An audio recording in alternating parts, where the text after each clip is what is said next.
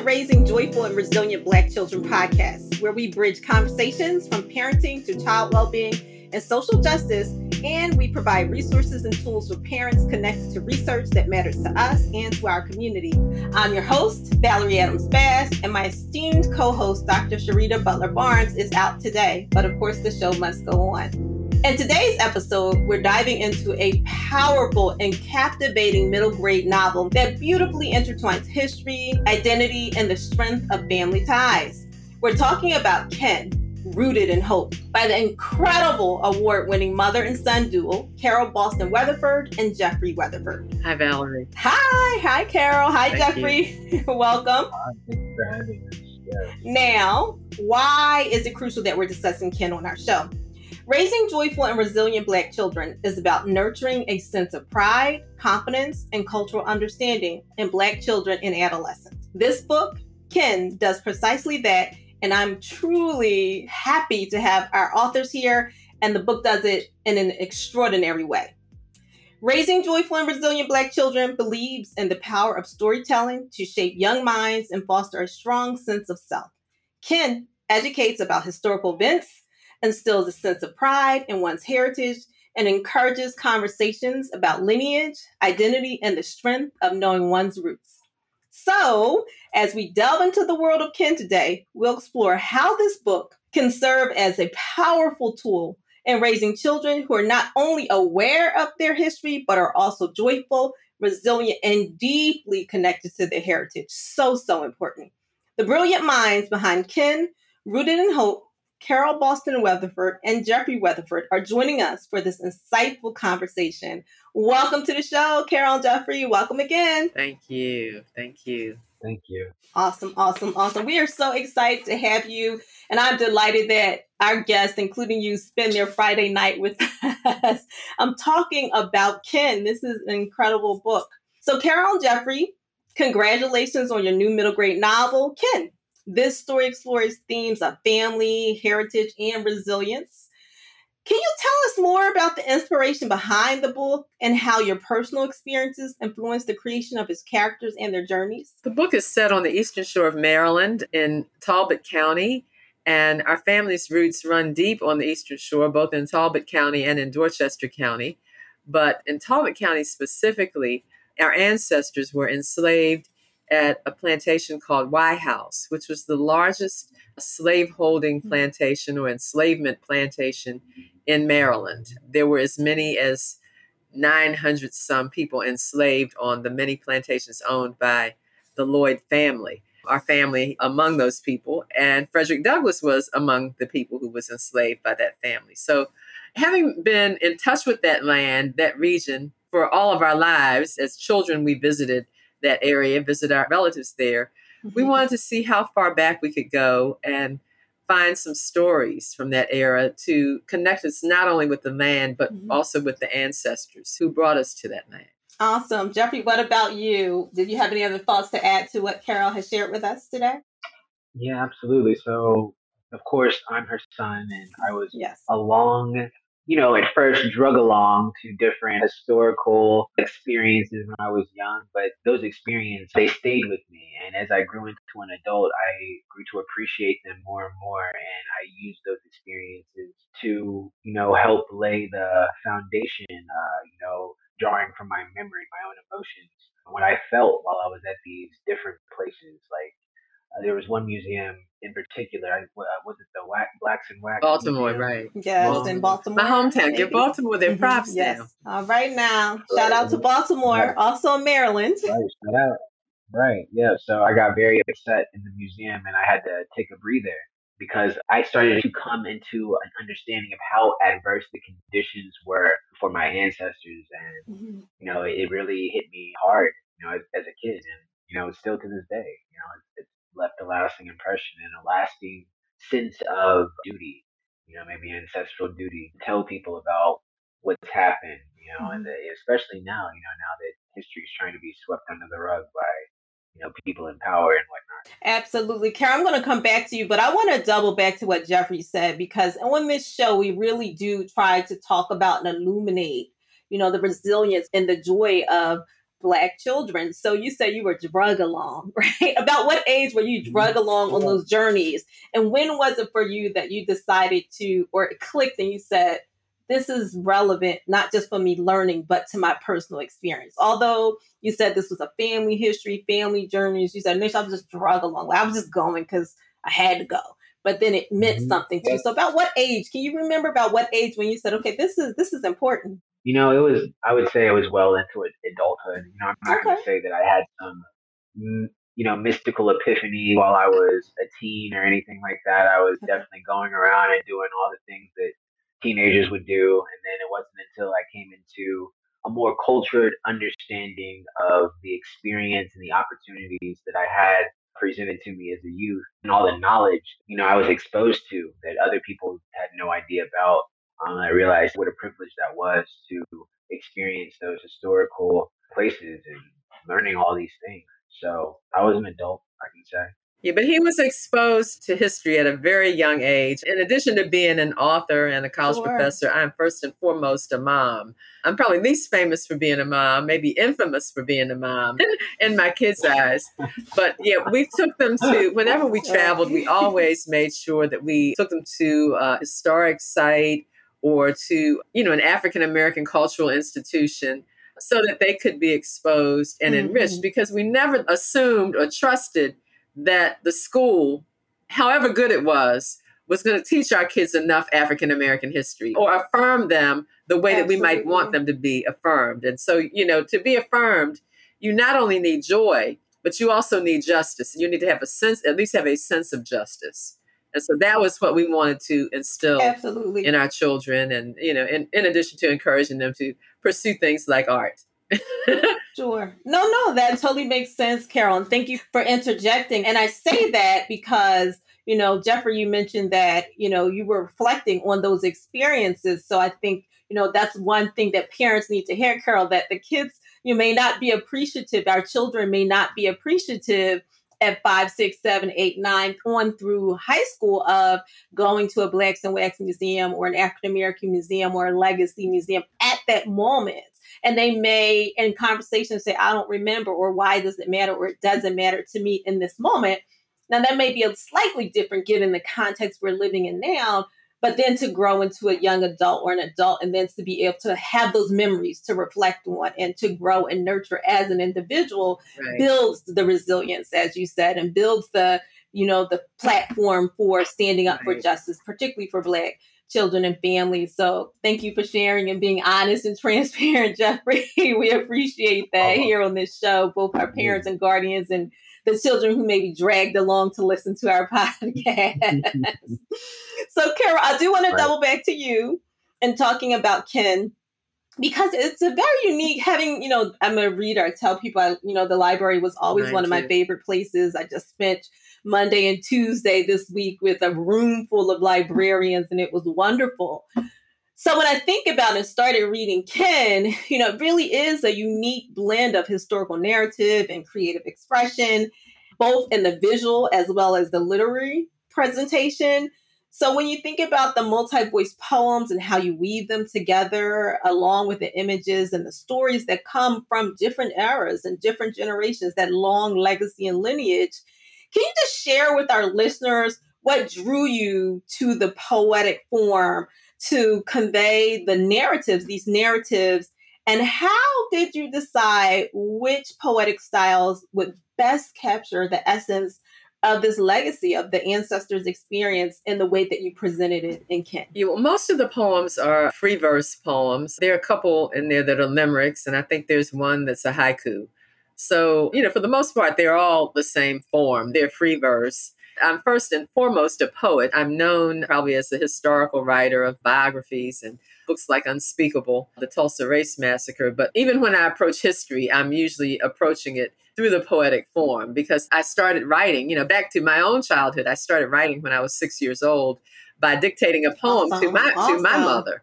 And my dad was a high school printing teacher, and he printed some early poems at a very young age. And so back to this parenting thing, I think that, God placed me with these parents. One, my mother, who could see that I had this gift, and my father, who could affirm that gift. by printing some of my early poems, even before I dreamed or knew that a little Black girl could become an author. I was, Awesome. I was already being not prepared for it because my parents never said you're going to be an author or you should be an author.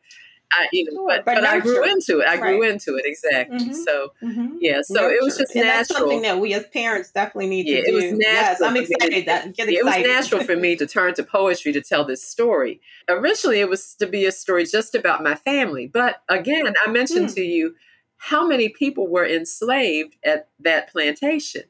How could I mean, if I were, let's Harriet, I'm going to compare myself in terms of these stories to a Harriet Tubman who went back to the South. And then when she went back to the South, she was just going to get her family. That's the real deal. She was just going to get her family. But as she said, how could I turn away these other people who wanted to be free? So I felt like when I was writing this, I just wanted to really write in the voices of my family. But in the process of doing the research, I found these other people whose spirits also wanted to speak through me. And how could I deny them voice when their voices were so marginalized when they were alive? So I wanted to recreate as many voices as I could. And by surrounding my own family story with these other voices, you get to see a better picture of what my family's lives were like. Absolutely. A more holistic imagery through the storytelling. So I do want to go back teacher to teacher and ask if you could tell us the difference between a limerick, a free verse, and a haiku for those who are listening, right? Well, free verse, if it has any kind of pattern, it's going to be a very irregular one. So it's not a predictable form like a sonnet or even like a limerick. A limerick has, I think, 5 lines. And God, you would have to ask me about the meter because I'm not going to even be able to tell you the whole thing. But it rhymes, and they're like, there's some like little nursery rhymes that are even limericks. So let me turn to a limerick. I'm going to have to read one to you out of here. A limerick does rhyme, and a haiku, on the other hand, is a Japanese form, and it's a syllabic form. In English, it's a syllabic form. So meaning there are 5 syllables in the first line, 7 in the second line, and 5 in the last line. So it's 5, 7, 5. And a limerick, as I said, has 5 lines. And it's real, it's real quick. Usually, and a lot of times the limericks are humorous. But I used limericks in this book to convey some more serious themes. Like there's one about the Underground Railroad, and there's one about an overseer who's extremely cruel. So, so that's, to kind of soften the blow of the subject matter, I used a form that was more lighthearted itself. Sure. Absolutely. So thinking about the forms, and thank you for our crash course for our listeners, getting them primed up or back to school. I just want to, again, in reading the book and just kind of falling in love with the gentleness around such a difficult topic, and then to start out with just the lyrics, if you will, the words, and then to open to the pictures. I must ask you, Jeffrey, given your transparency around, coming into your own and really valuing your own history as well as African American and Black history, how did you decide and how did you begin collaborating on the illustrations, given what we've just heard about the different poetic forms and using that to soften the blow of some of this difficult history? So a lot of research goes into the illustrations, of course, because it has to be historically accurate. I can't draw the enslaved peoples wearing Nike gear and all types of stuff because that didn't exist. And, I wouldn't get work. The publishers wouldn't really go with that. So I do something and I go to the Library of Congress.gov, which is a huge resource of historical photographs, documents, journals, firsthand experience, secondhand experiences, basically a huge reference for American history. And a lot of research is also done by my mom, and she will also send me different snippets of photos and ledgers, like writings from ledgers, and just all different arrays of content for me to pick from. And she will also let me know what she feels like should go into the book. If there's something like a strong point that she feels like needs to come across, she'll let me know. And I'll definitely, honor that, respect that, and put it in the book. Most of the things that she says, she wants in the book are going to go in the book if I'm the illustrator. Sure. So I have to chuckle and say, okay, what was it like working with your mom? as a professional illustrator and your mother being both a professor and an author. So really doing your own research, both on the stories as well as, the imagery. What was it like working with your mom for our listeners who may be about to go into business with their parents? Right. So, it's fun. It's fun to work with your mom. For the little ones out here listening, you get to travel and go around and, sign autographs if you're in the realm that we're in, of course, I don't know, different types of businesses have different types of high accolades that you achieve, but that's one of ours. So that's one of the rewards. And of course, the actual work process, we don't typically work together, like in the same room or the same building or anything or like even the that. Same city. Outside of her, yeah, or even the same city, exactly, or the same state, right? And she lets me know, like I said, if she wants something to go into the book that she feels like has to have, like, is a strong point in the book, and I will again put that in there. But a lot of times, I'm not showing her the Right. artwork that I'm doing. She might see the initial sketches for things, but then like the end, when I turn in the illustrations to the publisher, that's pretty much the first time that she gets to see them as well. The final. Oh, wow. Okay. So there's an element of collaboration and surprise. Yeah, I don't get a whole lot of special privileges, although I should. Okay. But we keep I think that's a hint. We keep it professional. We work together pretty much the same way as other authors and illustrators, I think. Yeah, that sounds like a hint. And if we lived in the same household, it might be different, Yeah, that sounds like a little bit of a hint. I'm wondering. Exactly. Yeah, I'm wondering if you might want to share some of your artwork. Is there something that we might be able to share with our listeners to the podcast from the book? So this is Chicken Sue. A illustration was a portrait. That's the type of illustration that it is of one of the enslaved. She was an enslaved young girl who tended the animals. And there was an instance of chicken fighting in the book, and she didn't like that, her friends were fighting. So my favorite styles of art, one of my, I guess my form, is doing portraits. So the portraits that you see in the book, I really aim to have them be as photorealistic as they could be.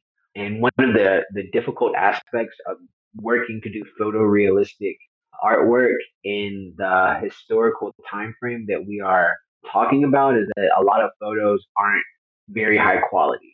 So one of the most photographed man in America at the time, Frederick Douglass, there are a lot of photos of him.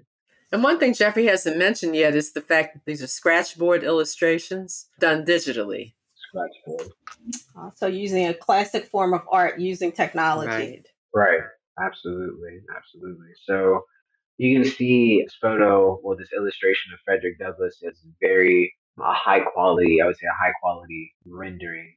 But there's some images in the book that I didn't have that well of a quality reference. Like, this wasn't a photograph. This is Francis Scott Key. And this was an actual, I think the reference photo was like a print that was done of him. So, it wasn't like real life. And I think personally, it might just be like an artist. Maybe I'm being too hard on myself, but I feel like this isn't as high quality of a rendering as the Frederick Douglass. But I'll leave that to the readers to decide. Or maybe it won't be something that they're thinking about at all. And that's just how artists think, right? I'm the hardest on myself.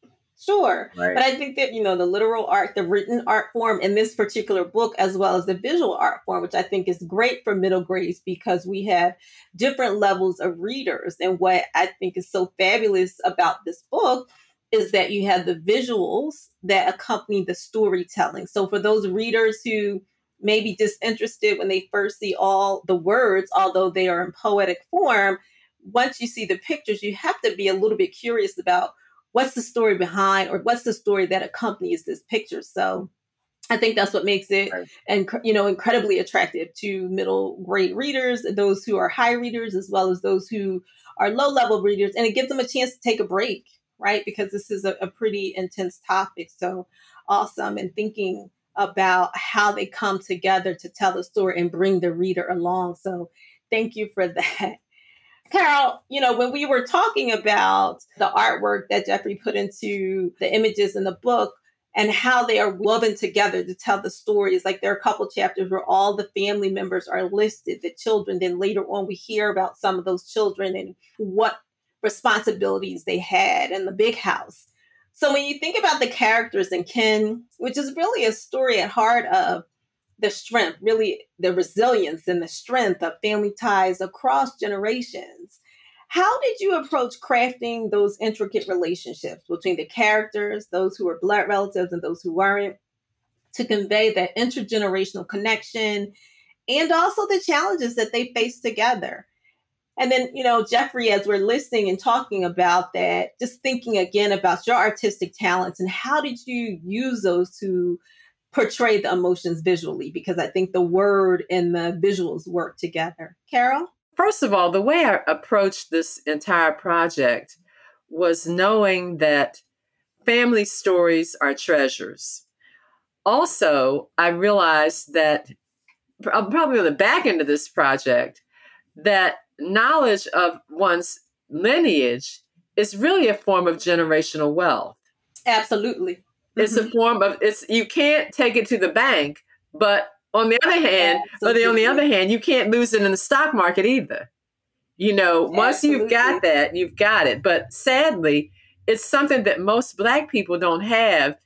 And if we even attempt to trace our roots, many of us won't be able to go back beyond the 1870 census because we were not considered human beings. We weren't even, we were property. And you won't find us in a census. Our fate when it comes to genealogical outcomes often has to do with the kind of record keeping that the enslaver did. So fortunately, the enslavers of my family, at that part of my family, kept really good records and gave those records to the Maryland Center for History and Culture. The family was the Lloyd family. And in those ledgers, I was able to find, my family going back to 1770, before the Revolutionary War. But I was also able to find names of other people who may or may not have been related to my family. Some of the same names came up again and again. Some people had surnames, some people did not. But nevertheless, at Y House, that was the name of the plantation, which was the flagship of the Lloyd family. They had many farms in that county, but that was the flagship. That was where they lived. There was a community of 300 enslaved people. And in large part, it was a kin community. So these people are having babies and, bringing new generations. But, it all started with a few families. And so it's really this huge kin community. And so I realized that family not only meant, my blood relatives, but everybody was family there. Not just by blood, but because because they all shared the same condition and they were bound by water and it was so hard to escape. I approached it that way that, I know that some people were my relatives because they had my surname, but other people may have married in and out of the family, but certainly they were one big family at this plantation, whether they shared blood or not. Absolutely. Absolutely. Thanks. And so thinking about that kin relationship, as you said, both blood and those who weren't blood, but, being in that space and sharing that experience, both the joy that they could capture as well as the hardship. Jeffery, how did you approach including images that might capture some of that kinship relationship that we might see in some of the images that are included in the book? So one way that I decided to add a line of continuity through the book is to use my own family as references within the illustrations that we see. This chicken stew, she's not one of our family members, but if you look through the book, there are certain images that are actually, family members. Like my niece is in the book, my wife. I'm in the book in a few of the photos used for different shots, as well as actual family members. Okay. So really leaning into your actual family's relationship and including that. So bringing them alive, making the connection in the book. Awesome. Absolutely. Thank you. So thinking about that, and as you said, thinking about contemporary as well as those historical images, those past generations of your family, right? This multi-generational relationship that appears in the book.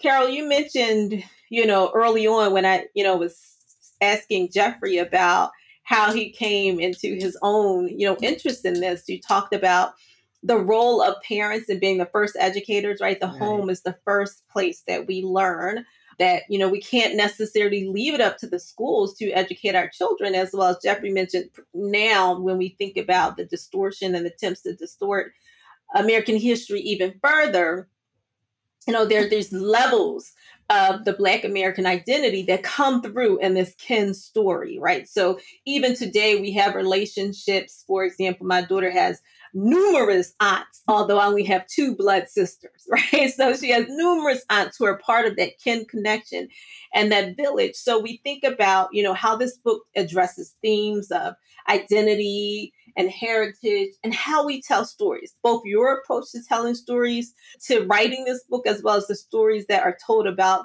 the characters who appear in this book. And Ken, what is it and how do you want young readers to connect with and reflect upon these stories, particularly when we have young readers whose parents may not engage in museum visits and books and historical content about the Black experience in America?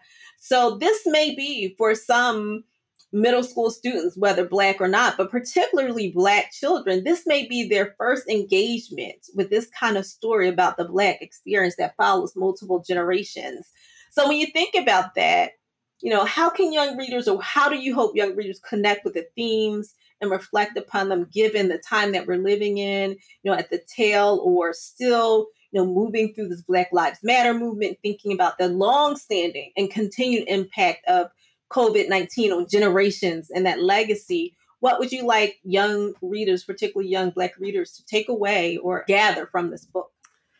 Carole? Well, I do want them to understand that knowledge of your heritage is generational wealth. And I want them to value their past, not just what they learned from this book, but what they may learn from other books or from visiting places or from talking to their elders. I want them to value those narratives and know that even though they may not be that interested in them today, the day will come when they will lean on that knowledge because it fortifies us. If you look at the way, at the stories in the book and the way that people had to lean on each other, we're still leaning on each other. Our community's not the same anymore. It had to evolve, but we still need to be able to lean on each other in the family and in the community. And we still need to look back in order to go forward. Sure, absolutely. Thank you. When I was reading this book in preparation for our conversation, the presentation made me think of the Legacy Museum.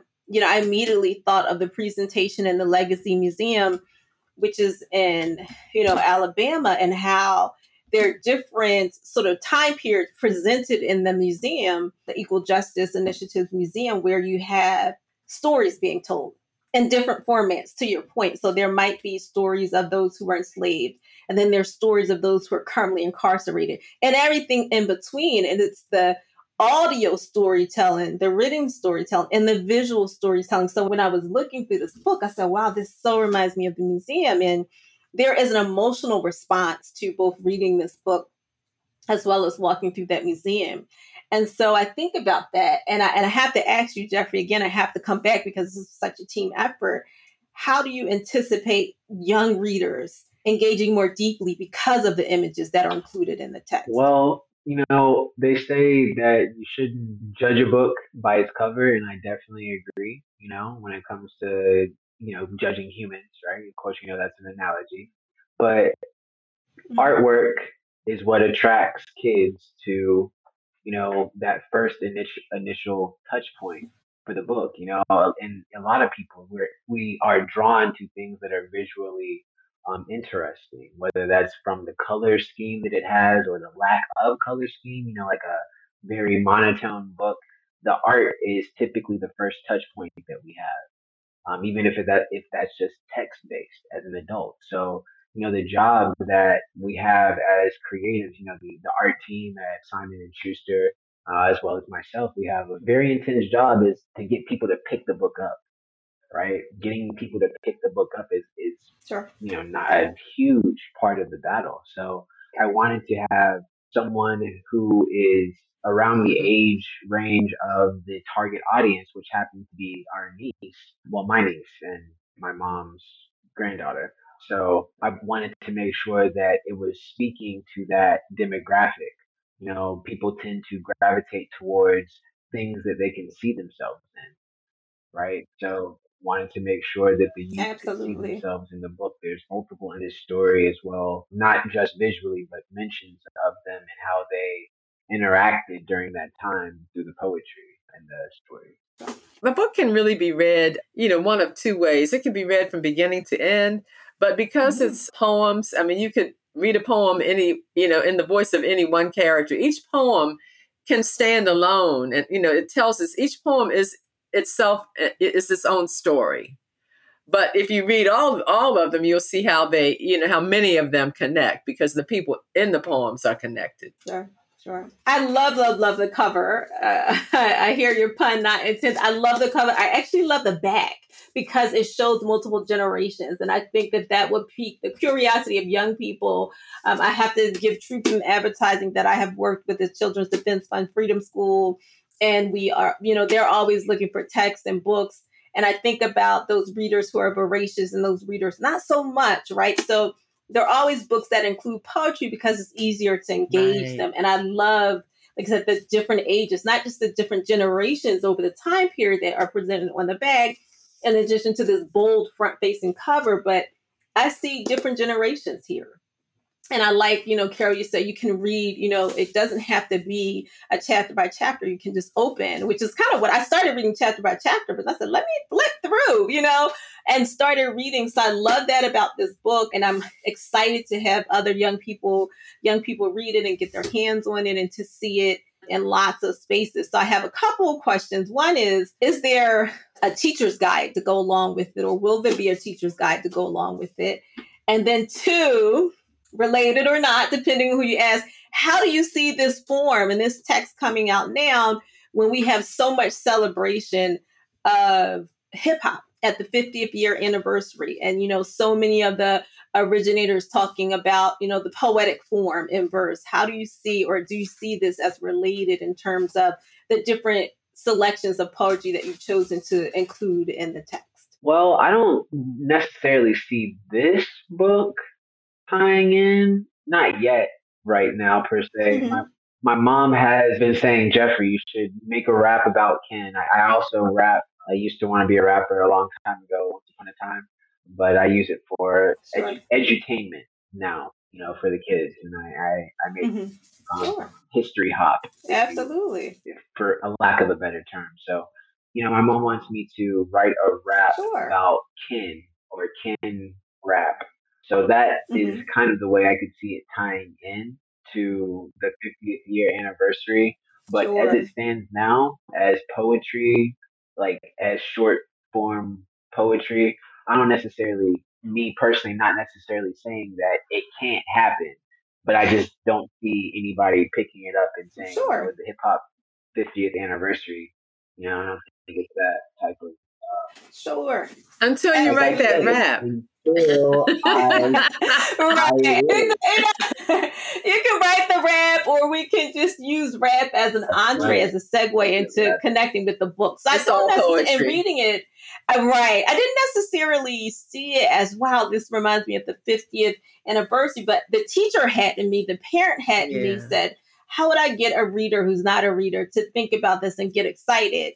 And there's so much storytelling, particularly when we hear more recently the interviews of the early, progenitors of rap and the storytelling that they were doing. So thinking about, helping young people to see the connections between different forms of storytelling and the relevance of keeping our history, right? This multi-generational history, this keepers of the culture, and using poetry to keep that culture. So it's not always going to be in rhyme format, with a pair of 808s, but that's how I think of it. So not maybe necessarily the direct connection, but how do you help young people to connect and to love it? Because I like books. I feel like this is the kind of book that would help young people love to read, right? They're books that you just read and say, maybe later when I have an epiphany, but I feel like the format, the visuals here is the kind of book that you could use to help young people love to read, and that you could make that connection. You could have a dialogue with them around, what do you like about the storytelling of this particular artist? Well, let's talk about the storytelling that occurs in this book. That's probably the teacher had in me. Most definitely.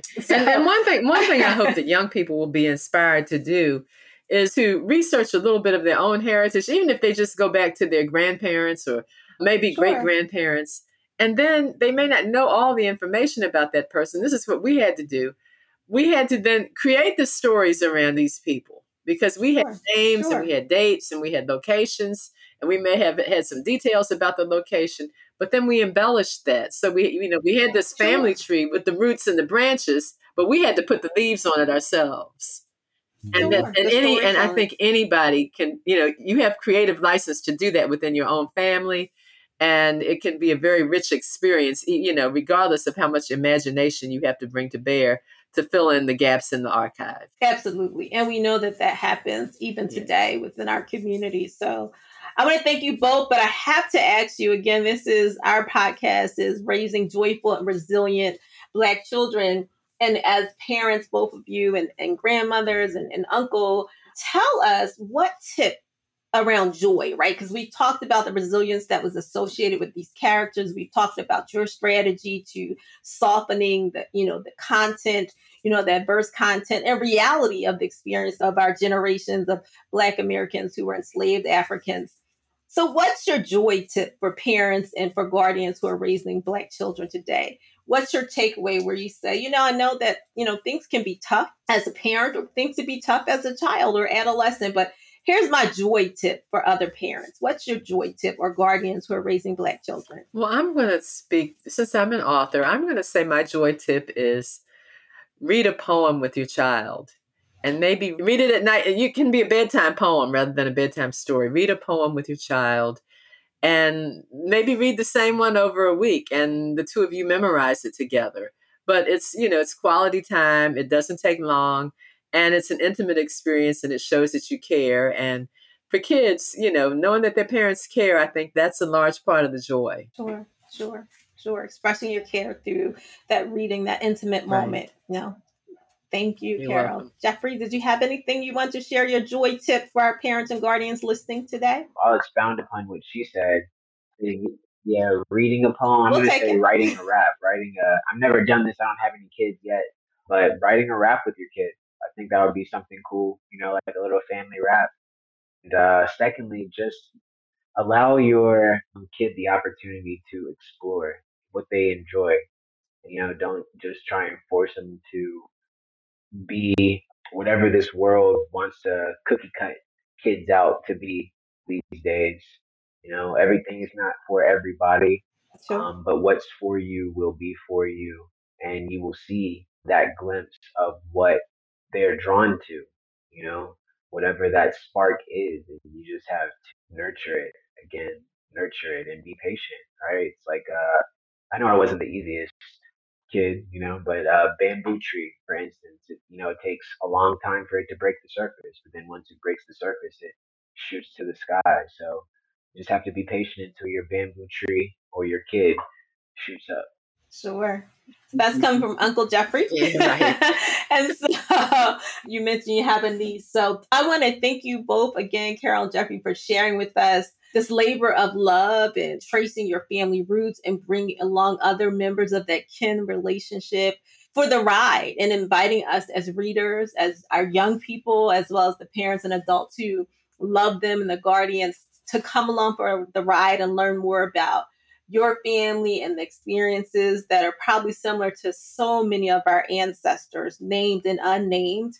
As you mentioned, Carole, the idea that for many of us, unless there was a detailed ledger or account of the slaves, it may stop at 1870, right? Our search of names and people and places. So we are just so delighted that you joined us for our first episode this season. We are excited to see where this book takes our young readers. We're hoping that our parents are just as excited as I am to share the book and to become engaged with your family, right? And this kin relationship. So Thank you again for spending your Friday with us. Probably I'm a nerd at heart. I'm okay with that. I'm going to have a 7-year-old. And she said, Mommy, what's a nerd? I said, it's okay. Your mom's a nerd. It's a good thing to be. It's a good thing to be. So thank you both for sharing time. And really, I like, Jeffrey, what you said about nurturing what it is you see in your children or those children who are in your life, which is what Carole shared with us, your mom, this idea that, her mother and father, nurtured this poetic gift and talent at a very young age, as young as 6. So we can do that with all of our children. We're excited for you sharing your joy tips with our parents and guardians who are listening, and even our teachers who may be figuring out how to connect with our students in class, how to bring this book into the conversation that they're having. So we thank you very, very much for joining us, and I look forward to finishing the book. Absolutely. Thank you, Valerie. Thank you so much for having us. You are quite welcome. Thank you. Thank you for sharing your time and your talent with us. No problem. My pleasure. Raising Joyful and Resilient Black Children is part of the Alive Podcast Network. The podcast was created and produced by Jacqueline Duget, edited by Manny Simon of Vita Productions. Follow, rate, and review the show on Apple Podcasts, Spotify, or wherever you listen to podcasts. Go to whatisblack.co. Again, that is whatisblack.co for parenting resources and tools. While you're there, you can sign up for our monthly newsletter. You can also follow us on social media on Instagram, Facebook, and Twitter at What Is Black. That is at WHATISBLK.